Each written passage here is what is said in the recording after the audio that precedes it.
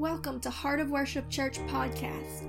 For more podcasts, sermon videos, daily devotions, great new worship music, and more, be sure to download our app by searching Heart of Worship Church in the App Store or Google Play, or visit us online at heartofworshipchurch.com.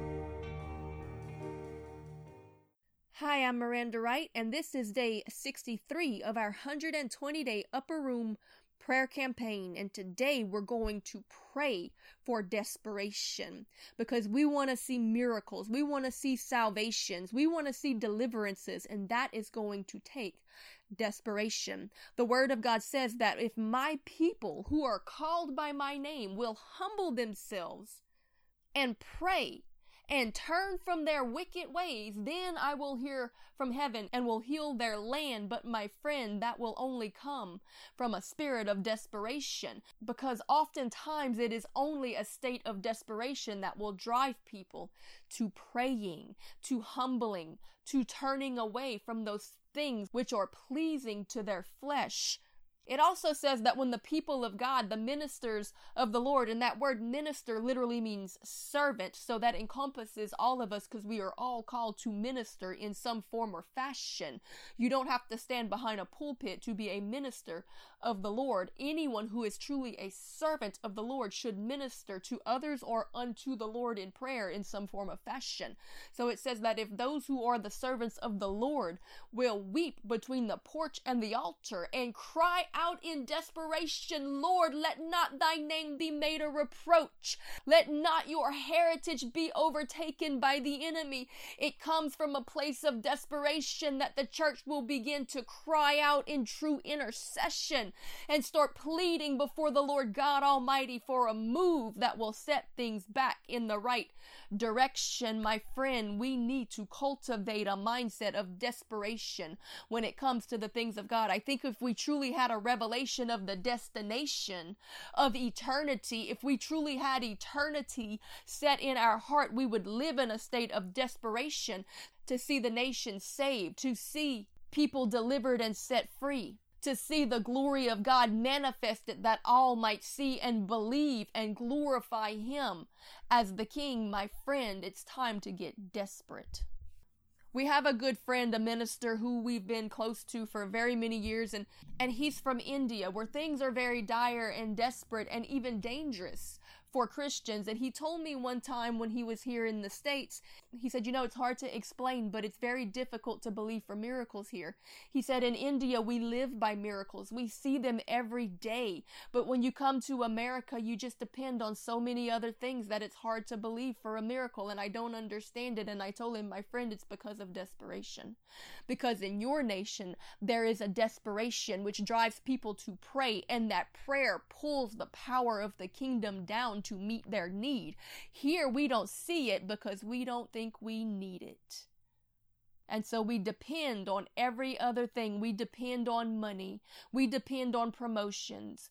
We depend on personality. We depend on presentations. We depend on organizations. We depend on talent. We depend on the doctors.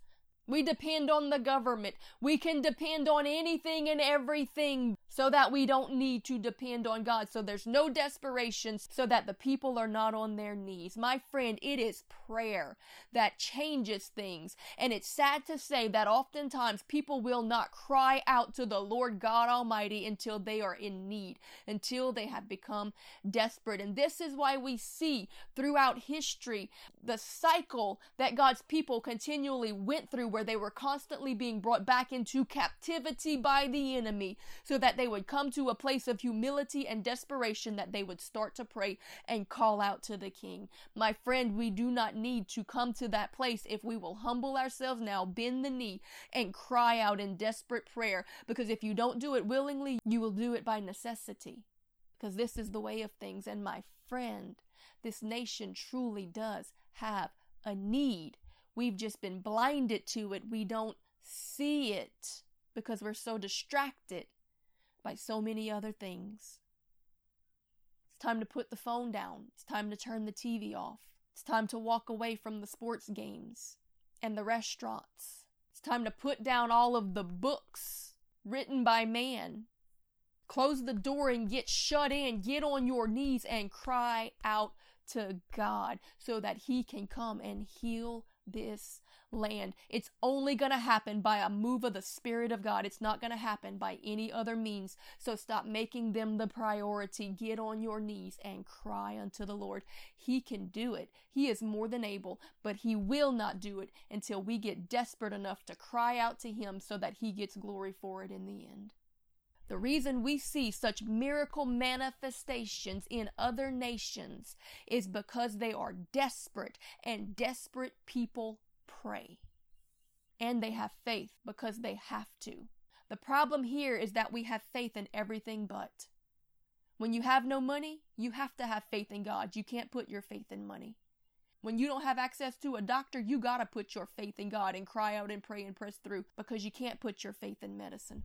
When you don't even know where your next meal is coming from, you gotta have faith and start crying out in desperation. When your very life is at risk for the faith that you are proclaiming, you've got to move in a place of prayer and connectivity to the Father, because there is a need, because of desperation. And my friend, tribulation is going to come upon this earth to bring the church back to that place where she can have that relationship with the bridegroom and be purified before he returns, because that she refuses to do it out of obedience, so that it must eventually come by necessity. But my friend, we don't have to get there. We can stop it right now if we will determine, set our hearts to bow ourselves down, get shut in and cry out. Because the word of God says that when the righteous cry out, the Lord will hear and he will come down from his holy mountain. He will answer the cry of the bride. Get in the word of God, come into alignment with it, agree with it, profess it, confess it, and start crying out to God. Get desperate, because your desperation proves where your faith is. Because my friend, God in his mercy will strip you down to that place of desperation if you're not willing to get on your knees and cry out. And it's not because he wants to, but it's because he wants to get you to what he's promised you. And to get you there, he's going to have to take you through a Gethsemane so that you will pray. Can you not pray with me 1 hour? The Lord had to say to his closest followers. Why? Because they were not desperate in that moment. But let me tell you, after he was gone and it seemed like he was out of reach, then they became desperate and they got on their knees. Jesus was desperate in that garden, and he prayed and he pressed through, and God strengthened him to do what he had called him to do, because desperation will break through your doubt. Desperation will break through your theological blockages. Desperation will break through your logic. Desperation will break through your pride and all of the devil's lies. Desperation will connect you quick, because it takes your mind and your will out of the way and sets your soul to crying out to God so that he can do all the things that you've been trying to do but could not do. He's just been waiting for you to get desperate enough to truly ask him to, and to have faith that he can do what all these other things that you had faith in couldn't do. Desperation cries. Desperation makes time. Desperation speaks out. Don't tell me you don't have time to pray. You're just not desperate enough yet. Don't tell me that you can't say those things that you need to say to those people. You're just not desperate enough yet. Desperation has no shame, but it has all faith. Desperation prays, and God responds to prayer, to fervent prayer. The fervent prayers of a righteous man avails much. The word of God says that Elijah was a man of like passions, just like us. He was just like us. The only thing that set him apart and made him one of the greatest miracle workers of God, one of the greatest men of faith, is that he had faith, because he lived in a desperate time that required him to move in desperate faith, that he would pray fervently. What do you think a fervent prayer is? It's a desperate prayer. It's a prayer that breaks through, that pushes through, that doesn't have to be perfect or beautiful, but it is powerful because there is a need. David said when he faced Goliath and nobody else was willing to stand up, he realized that his whole nation could be annihilated. So in desperation, he rose up and he said, is there not a cause? Is there not a need? You need to get desperate desperate. You need to get a revelation of how dire the situation really is. So you will start praying the power in, because you can't buy the anointing. You can't program the anointing. You can't bribe the anointing. You can't invoke the anointing. You have to pray for the anointing, like Samson did. My friend, the American church is like the church of Laodicea, which was enriched and full of goods and in need of nothing, not even their God. We just have too much to depend on. And because of that, sometimes God's gotta strip us. I tell you, my friend, I think that many times we give the devil credit for things that God is doing, because when hardships come and strippings come and disasters come and judgments come, and we say, oh, that's the enemy. And in a way that's true, because he has influenced it, that has brought it upon us. But in reality, God has allowed it to begin to strip us, that we might set our eyes and our focus back on him and away from all of the mammon and the things of the land and the programs. I assure you, my friend, that if you will get desperate in prayer and pray with a heart of desperation and expectation, God will move and you will see miraculous manifestations. I promise you, it is scriptural and I have seen it time and time again. It will not fail. God is faithful. He's just waiting for us to realize what we have really put our faith in before he'll step in and redirect our focus again. It's a shame that he has to. And I know it's not his desire to. But sometimes God's just got to strip you before he can truly use you. Because it's not until we reach that place of desperation, when we have nothing left to depend on, or when we see the messes we've created from trusting everything else, we'll finally get desperate enough to just offer ourselves and say, God, it's not much. In fact, it's nothing. But I choose to put my faith in you to make something out of nothing. And then he says, that is what I'm waiting for. That's enough. That's all I need. Now I'm going to do what you couldn't do. I'm going to prove my glory through you.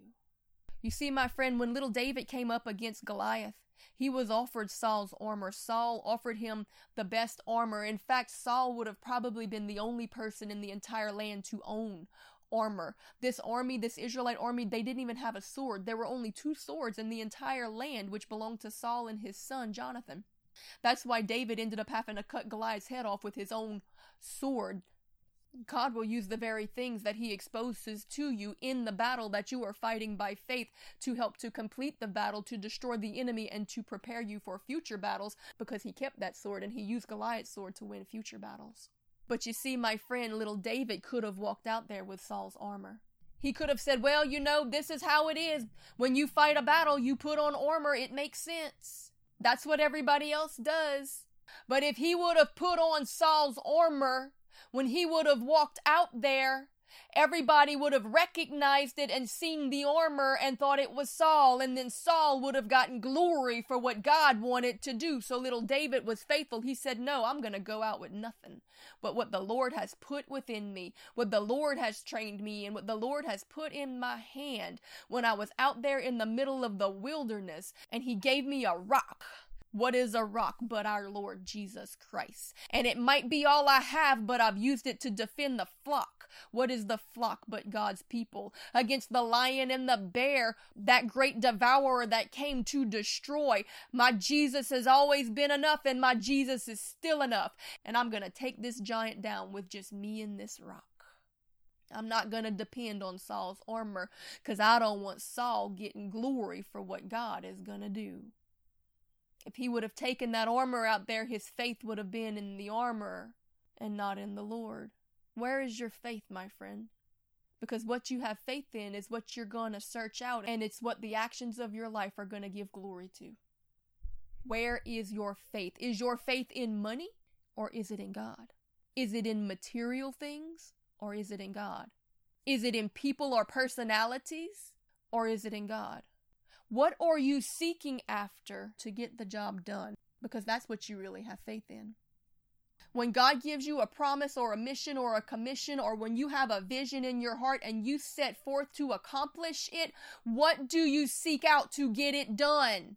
Because if you're seeking out money to get it done, that's where your faith is. If you're spending most of your time looking for materials to get it done, then that's what your faith is in.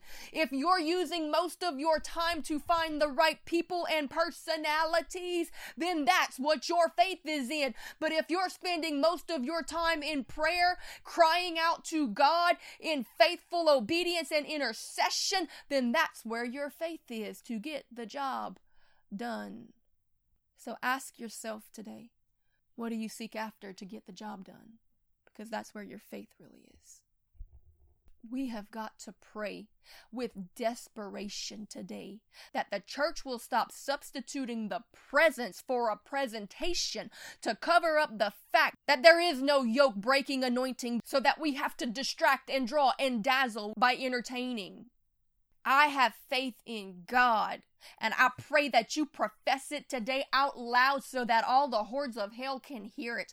I have faith in God and in the power of my Christ and in what He Himself has equipped me with in my times of desperation, so that I am not tempted or impressed by Saul's armor. I will not pick it up. I will not put it on. It has not been proven to work. Because if it worked, Saul would be out there using it to take out Goliath. It doesn't work. It has never worked, and it never will work. But God does. I choose to have faith in my God. But do you know why I can have faith in my God? Because I've seen how faithful He's been in my times of desperation.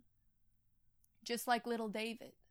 David had faith that God could take him out there with nothing but a rock and defeat the enemy, because that he had seen how faithful his God had been in all his times of desperation. He wasn't tempted to pick up Saul's armor, that Saul or his armor might get glory for saving that nation. It's very sad, but this is why nearly every revival throughout history and throughout Scripture took place at a point at which judgment was being threatened upon a nation, or they had already entered into it, and the people through desperation had begun to cry out to the Lord that He might step in to clean up their mess and help them get back on track. We see it in Nineveh in the Scriptures, the greatest revival that the world has ever known. The entire nation got saved, repented in sackcloth and ashes, but it was because of the expectation of judgment that drove them to the desperation that was needed to push the people to pray. Jesus told His disciples to stay up and pray, that the hour was dire, but they didn't believe Him, so they kept falling asleep. They didn't have a revelation of the desperation of the situation, because when you do, it will cause activation. It will break through your apathy. It will break through your unbelief. It will break through everything and get you on your knees. We need a people that will be desperate for revival, that will be desperate for the truth, that will be desperate for souls to be brought into the kingdom, that will be desperate enough to pray fervently. Because you see, those disciples, they kept going to sleep. They wouldn't pray. They wouldn't pray. They didn't understand the direness of the hour. But when the time had come and judgment had begun to be poured out, and Jesus stepped in the way and took our place, and then they began to see, it looks like He's not going to be with us. Now there's a need. Now we're desperate. My friend, it's in those times when it seems like everything falls apart and everything works against us, and we're crying out, God, where are you? He doesn't seem to be there, that we finally get desperate enough. Sometimes He's got to step back and show you what it's like to not have Him covering you, for you to get desperate enough to start trusting what He has to say and start praying again. I'm not fussing at you today, my friend. I'm trying to awaken a church to pray, to wake up, bride, wake up and be what the Lord has called you to be. I mean that corporately, but it also happens individually.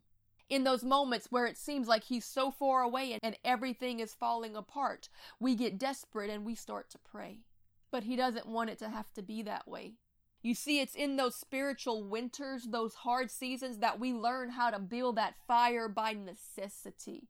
And we learn how to keep that fire burning, and we stay close to the fire. But when things get good, when that springtime comes and all of those seeds start coming to life and we start to see a harvest and things are going right, we get away from the fire. We stop building the fire. There's not that much need for the fire.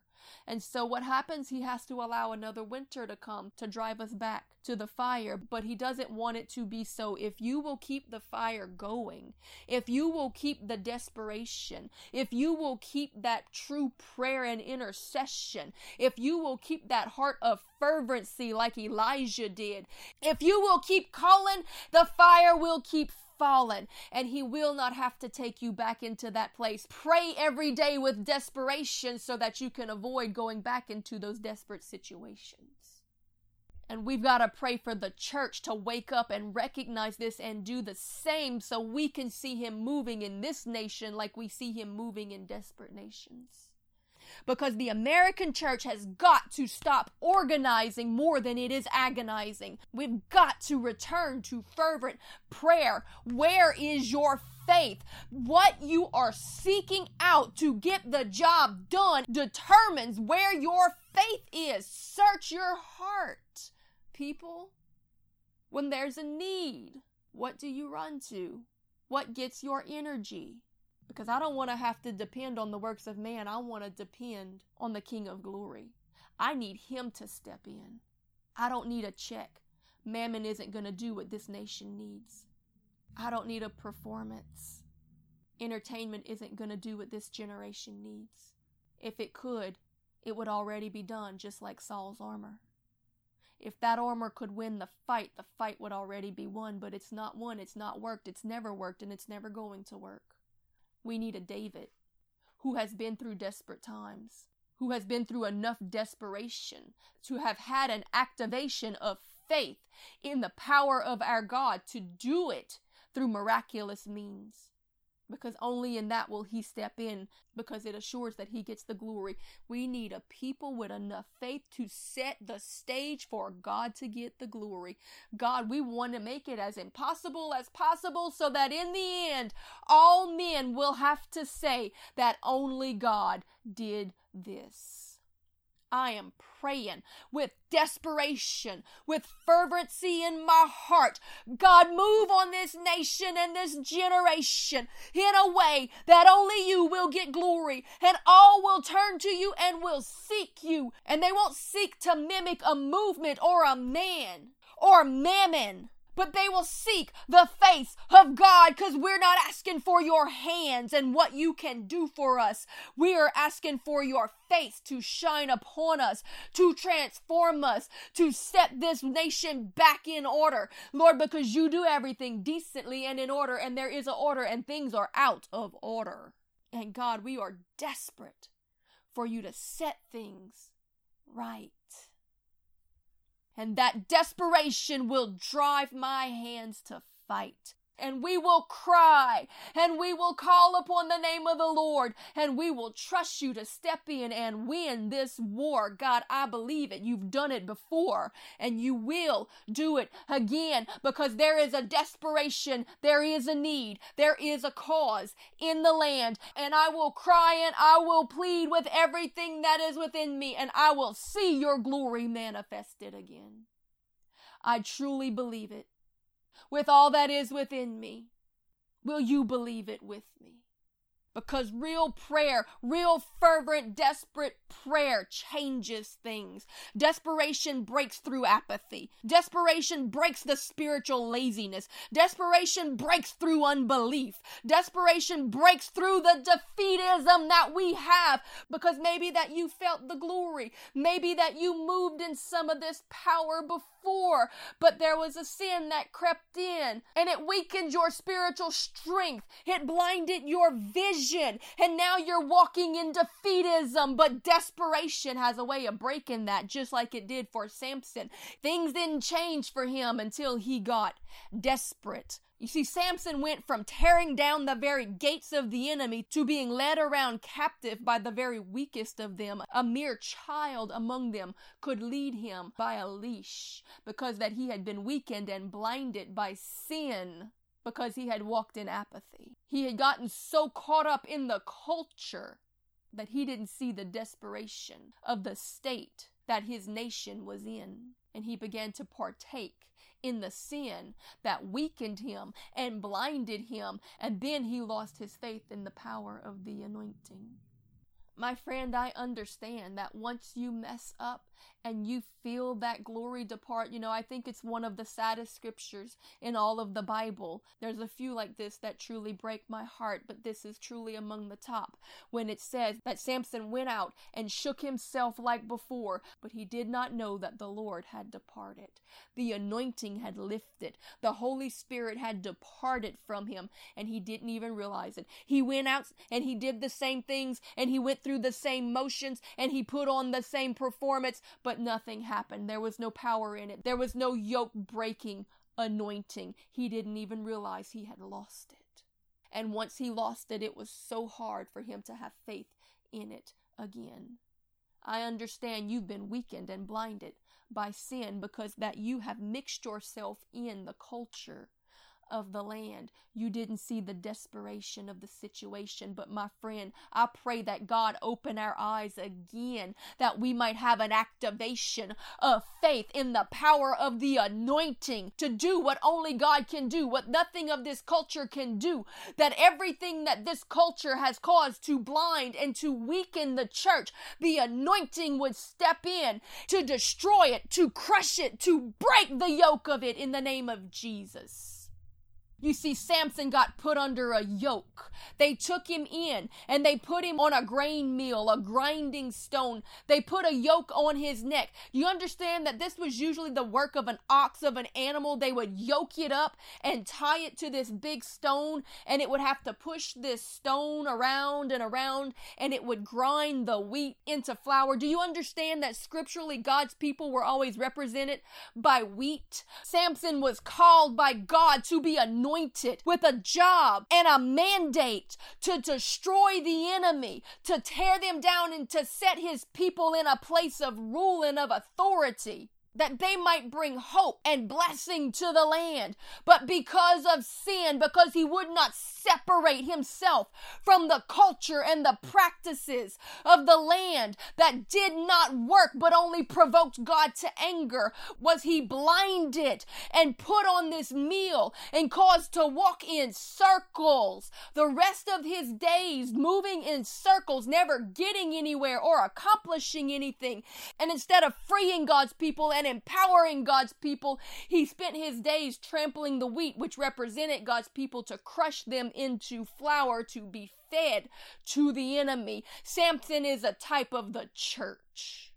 My friend, we've got to stop being blinded by the sin of the culture and trying to mix in with it, because it is stealing the anointing away from the church, and it is creating a church that is bound under a yoke of bondage of the enemy, that is doing nothing but going in circles and not getting anywhere, not accomplishing anything. And instead of freeing and empowering God's people and setting them in a place of authority and blessing, it is causing them to be trampled underfoot of the enemy, ground up, crushed down, made into bread to feed the very enemy that it was meant to overcome.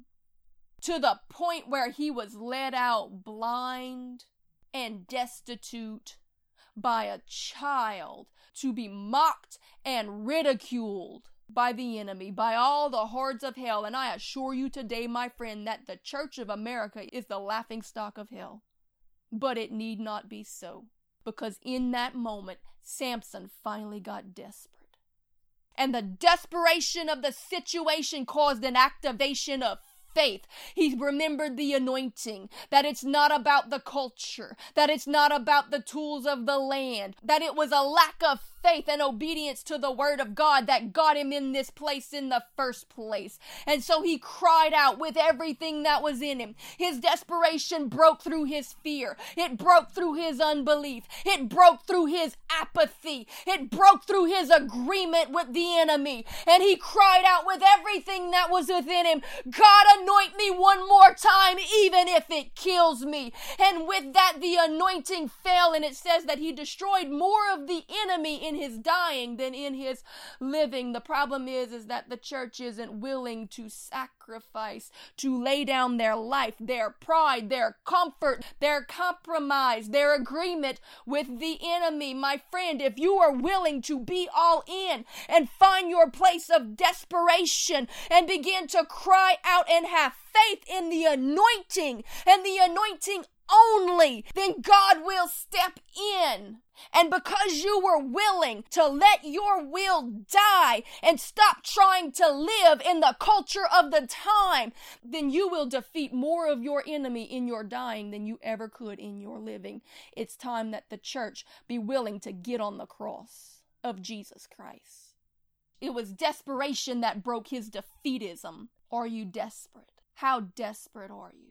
Because deliverance is for the desperate. And I assure you, my friend, that this nation needs deliverance. The church needs deliverance. There's somebody in your family that needs deliverance, but deliverance is for the desperate. How desperate are you?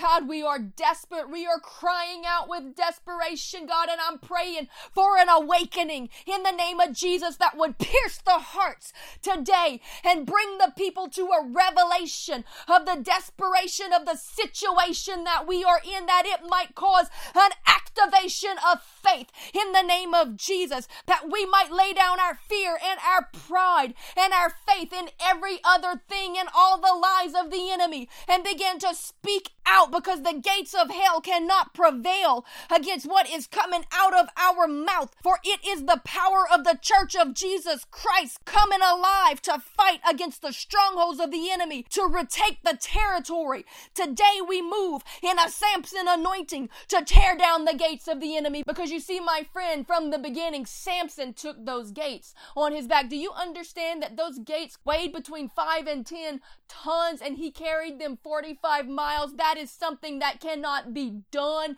by the works of man, and at that time not even any of their tools, but it was done by the hand of the Lord God Almighty through an anointing. We need an anointing that can do what no man can and what the tools of the land could never hope to counterfeit. We need a real move. We need the greater things. We need the anointing. And God, I am desperate for it. I am desperate enough to cry out for it. I am all in for it, and I will pray Samson's prayer, Lord, anoint me. I am willing to count the cost, to pick up my cross, and to follow after you. And I will put my faith and my heart wholly on you and not in the things of this land. You are the one that I'm going to cry out to. I'm going to give you most of my words. I'm going to give you most of my time. I'm going to dedicate most of my energy to prayer and to warfare, because that is what's going to change things. That is what's going to bring the anointing. It doesn't matter how polished it is. It matters how powerful it is. And you don't care about the presentation. You care about those who are willing to cry out for the presence. God, we need your presence to step in. We are praying for true revival. I am praying for true awakening, for a stirring of faith in the power of God. But to do that, you've got to break our faith in everything else. So Lord, I say strip us. Strip it down. Strip it down to the bare bones. If you've got to clear the stage before you can set it, then do what you've got to do, because I want to see you glorified. I want to see the real thing. I want to see the nation awakened to the power of our God, that there would be generations talking about what he did. Did you hear about their God? It couldn't be counterfeited. It couldn't be manufactured. It couldn't be produced. It proved the fruitlessness of the culture by proving how limited it was to counterfeit the power of the kingdom, the real king, The King is here. God, we want the world to know that you are God and you are God alone. Make yourself known. Step down off your throne and into your congregation and revive them by your holy visitation.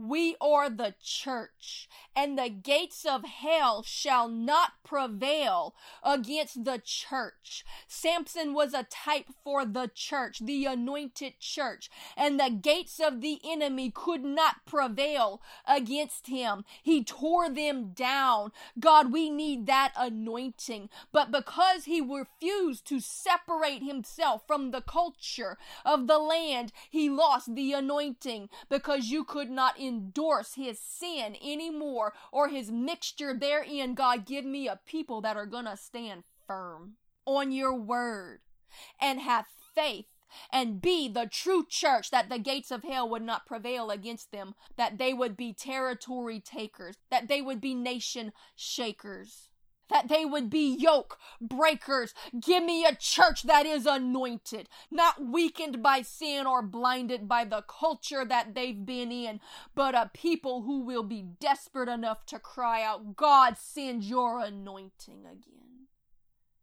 We are all in, and we are willing to pray that prayer with you, Jesus.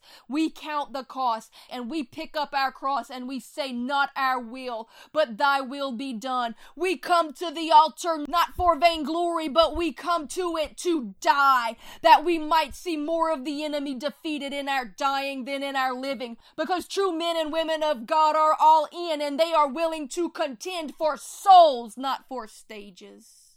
Lord, awaken this Joshua generation that is willing to stand in the land and profess as they possess, as for me and my house, we shall serve the Lord, and we shall not compromise with the culture. We don't need the tools of the enemy to win souls. We don't need Saul's armor. The gospel works just fine. We're just not really using it because our faith is in so many other things, in mammon, in prosperity, in vainglory, in Saul's armor. My friend, I gotta share something with you today. I was on Facebook this morning putting out the post for yesterday's podcast, and I saw this advertisement, and it caused a righteous indignation to stir up within me. It was an advertisement for a sermon app, and in the advertisement, it talked about how one of the most difficult things for preachers today is for them to get an engaging word that will keep the attention of the people every week. And so for that, you need to get this app because it will give you sermons and make it easy for you. My friend, it was never meant to be easy to carry the anointing, to carry the presence of God. In fact, God commanded that the ark be carried on the shoulders of priests, that they bear the burden and the weight of the presence of God. But David, he thought, I'm going to make this a little easier for them. I'm going to put this thing on a cart and we're going to drag it behind us and it's going to go where we tell it to go. My friend, you get on your knees and you get under the weight of his glory, because when David did that, God got angry and a man died for it and blood ended up on their hands. It was never meant to be easy to carry the burden of the presence of God. We're trying to drag the presence of God around with us instead of letting it lead us, instead of carrying the weight of it, instead of getting into that prayer closet. Are you kidding me? It's hard to get one sermon a week. The Lord has been pouring out a sermon every single day. So far, we're halfway through 120 days. We've already covered more than a year's worth of Sunday morning services since we began this prayer campaign. The word of the Lord will come forth if you will get on your face before him. If you're not able to get a sermon a week easily, then it's because you're not praying. You're not ministering unto the Lord. You're just checking into a job. The Lord will pour revelation and his word will come forth. We are just a vessel. You don't need the tools of the culture to tell you what to say or what to do. When you yield yourself to the Spirit of God, his word will come through you. I just open my mouth and he feels it. Am I telling you that this is easy? No, it is a pressing. It is a crushing. I get on my knees and I bear the burden and the weight of the glory of the presence of God. But when the presence flows, it flows. It can be done. It's not supposed to be easy. He wants a people that are willing to pick up their cross and bear it. He wants a people that are all in. He wants a people he can depend on. He wants a people that are willing to be led by the presence, not to drag it around behind them. He's not going where we're going. We've got to be willing to go where he's going. Lord, give me a people that are desperate and break the apathy that leads a nation to be able to say that it's hard to get one sermon a week because the pastors are not praying. It's time for a reformation.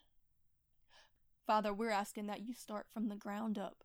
Lay the foundations of biblical truth and raise up a people who are surrendered to you, who have faith in you, that they might walk in the true grace of your power and see the manifestations of the greater things that are stored up for this hour, because you were born for such a time as this. We hear so much about the great revivals of the past, the great generals of faith, the miraculous things that they walked in, but my friend, their time has come and gone. You were born for such a time as this, and in every generation there has been a demonstration. If there is no demonstration in your generation, then it's time you get desperate for it and start crying out like Samson did. God, anoint me, because I am willing to lay it all down that I might see more of the enemy defeated in my dying than in my living. If you are willing to die to self, you will come alive spiritually like you've never experienced, and you will see the greater things manifested in this earth. God, show us your glory. Do you understand that when Moses prayed that prayer, show us your glory? How many times do we sing it? Oh God, show us your glory. But we're really saying, God, we want to have your glory. Show the world our glory. Let everybody see your glory fall on us that we might get glory from it. But he's saying, no, I'm still standing at the door knocking, because I will not share my glory with another. When Moses prayed that prayer, Lord, show me your glory, he understood that to see the face of God meant that he would die. What he was really saying is, God, one moment in your presence is worth my life. I want to see your glory, even if it kills me. No matter what it takes, I'm all in. I'm willing to lay it all down. It's not about me. It is for your glory. Show it to me only for a moment. Anoint me one more time, even if it kills me. Desperation.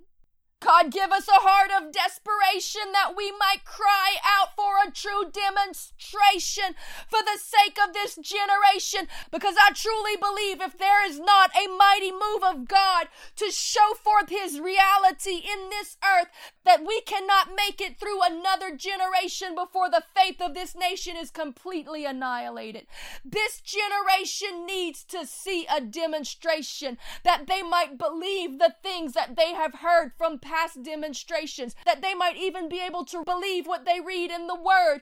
They need to see it proven in the earth, and I need a people that are desperate enough to cry out for it day and night. God, bring a wave of truth. Shine your light on the darkness that is manifesting in this land. Move with a holy visitation that they might see and believe again, and go back to the word and read and understand that you are still the same. You never change. You've just been waiting for a people that are desperate enough to release faith, because their faith is in every other thing but the King. We are the church of Laodicea, a church that is deceived and enriched, full of goods and in need of nothing, not even our King. God, I need you. I'm desperate. I am desperate, and I am desperately pleading. Send your Spirit. We will follow its leading. Speak your word. We want to hear it. Lay out your truth. We will tremble before it and fear it, that we might move in wisdom and not in our own righteousness. God, I'm desperate enough to believe, and because of that, I have been blessed enough to see. But God, I'm praying in faith with all my brothers and sisters that you pierce the hearts today, that they would pick up this mantle and pray fervently, desperately, daily, intently, and patiently. Wait upon the deliverance of the Lord, because when the righteous cry out, the Lord God will come down from his holy mount, and we will see what we have been needing. The King of glory is coming. Shine a light, Lord. on the things that we have given our faith to. Bring revelation and truth that the only way we can be an influence to the world, as salt should be an influencing agent in the culture, is if we do not mix with it, but that we stand and contend against it in faith, in prayer, in declaration, that when you move, they might say, this is truth, because it's not what I'm used to, because only God could do what has been done. A little David and a rock, which is our Lord, the rock of our salvation, is enough to take out any power or principality over any nation if a people truly have faith. I wholeheartedly believe that God has been desiring to bring revival, to bring reformation, to bring correction and redirection, but I believe that every time that he has tried, the people have relied on Saul's armor so that he could not step in to endorse it, because he will not give Saul the glory. He's still waiting for that one who will have faith enough to step out with nothing so that God can turn it in to the new thing for his glory, with his fingerprint of approval, his endorsement on it, which are always miracles. Lord, I am desperate, and only the desperate will see the deliverer and the miracles that he uses to bring deliverance. Are you willing to take your place in this? Because I need a people that are truly desperate. Thank you for listening to Heart of Worship Church podcast. For more podcasts, sermon videos, daily devotions, great new worship music, and more, be sure to download our app by searching Heart of Worship Church in the App Store or Google Play, or visit us online at heartofworshipchurch.com.